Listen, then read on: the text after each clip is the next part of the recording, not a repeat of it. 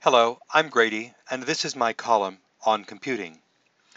Then a miracle occurs. Developing a software-intensive system is like raising a child. As Will Pleasant Ryan observed, both babies and code have smells. You get used to changing requirements. You have to take the long view. You can't do it alone. And eventually, you have to let go. I would add to Will's most excellent simile that although you might think you know everything up front, you certainly don't, and therefore you end up discovering a lot of things along the way. Furthermore, in this age of cognitive systems, you also have to both teach them and give them the skills to learn on their own. Finally, as they all probably should anyway, they sometimes turn out very different from what you first expected. Developing a software-intensive system is like producing a movie. Tony DeRose of Pixar had much to say about this simile, as did the good folks in the early Agile community. Both software development and filmmaking require the skills of a diverse set of stakeholders who must work together intensely for short periods of time. Talent matters, and as such, you must often deal with strong personalities. Although the bones of the delivered artifacts might be clear, opportunities exist for creatively pivoting along the way to tell the right story at the right time in the right way. If you're really successful, you'll be asked to make a sequel, and you might even turn a small indie project into a large money-making franchise. Developing a software-intensive system is like releasing a new drug. Pedram Alineda and his colleagues observed that the software development and drug development are highly complex, rely on multidisciplinary teams, and usually come in late and over budget. In addition, they are often judged based on the same quality factors: reliability, safety, and efficiency. I would add that in both cases, the stakes are high. Your efforts might improve the lives of millions, but you might also cause some deaths along the way. Developing a software-intensive system is like writing a novel. J.J. Merelow gave us a riff on this comparison. Both tasks are creative endeavors. Both require collaboration. Both must find their own voice, but at the same time rely on the tropes of the genre and on plot lines that have been there for millennia. In the world of software, we call these patterns. Both must appeal to their particular audience. Both are full of surprises and contain many little languages. And while they must adapt themselves to the medium, their very presence changes the medium itself. Developing a software-intensive system is like dating. The delightful book Dating Design Patterns explored this rich simile. Surprising statefulness, interested listener, decorated visitor, and fifth position break are all patterns found in dating and in well-structured software. Developing software is like making a work of art. Jonathan Wallace provided some interesting insight on the matter. Art springs from the mind of the creator, as does the software.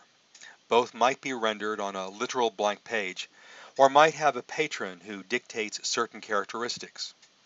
Most art, and software, is bound by the materials at hand, but great art, and great software, creates and defines its own medium. Art builds on the fundamental physics of light, the foundations of color theory, the chemistry of materials, and the cognitive and emotional nature of the human mind. Software builds on logic, mathematical theory, the physics of hardware, and human needs. Both art and software might themselves be both works of beauty. Developing a software-intensive system is like the travels of Lewis and Clark. If you stay close to home, you might be quite content walking the same path every day. This is the bread and butter of most life and most software. In well-understood domains, the journey is predictable. The risks are known, and the outcomes are generally satisfying. However, if some hint of exotic lands captures you, you must find a new way. If the rewards are high, but the path unmapped and particularly dangerous, rarely will you go on your own. Others must accompany you, especially those with the same spirit of adventure. Although you can equip yourself with the best knowledge and the best equipment, you know that along the way you'll have to rely on your own instincts. Sometimes, quite often actually, you'll try one direction but have to backtrack and try another. You might lose some people along the way. You might even fail and never make your destination. But if you succeed, You'll reap the rewards of being the first, and others will soon follow you. If you fail, but the journey is still interesting, then you'll have succeeded in showing others part of the way. Developing software is like teaching cats to walk in a line. It's not easy. Cats and developers are often quite independent creatures that want to do things their own way, on their own time, with their minimal ceremony. But if you offer the right incentives, a nice piece of fish for the cat, the vision of making something really cool for the developers, then you'll find them collaborating beyond reason. Developing a software-intensive system is like building with Legos. I loved building with Legos as a kid. Back then, you'd get just a box of random blocks and you'd use your imagination to build whatever came to mind. These days, most Legos come in a kit, often with special parts, but always with detailed instructions.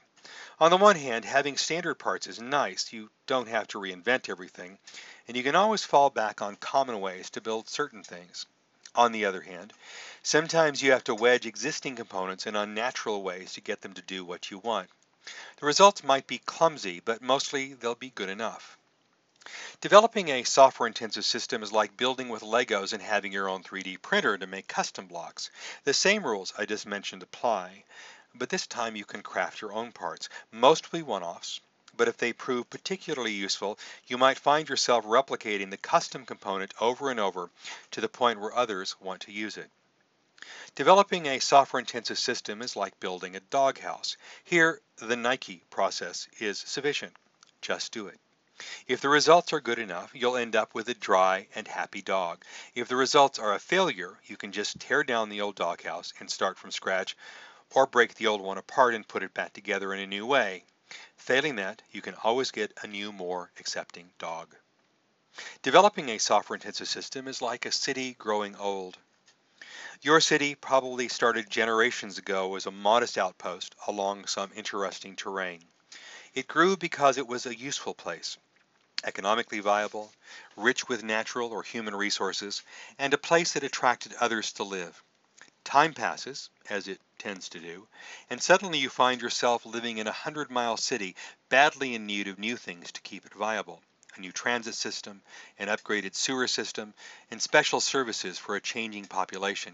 Problem is, no matter what you do, you can't just start over, there's too much legacy, and you can't just apply the Nike development process, too many stakeholders with concerns far more diverse than you could ever imagine. Change takes time, money, and patience. However, if you fail to change, your city will die. Guaranteed.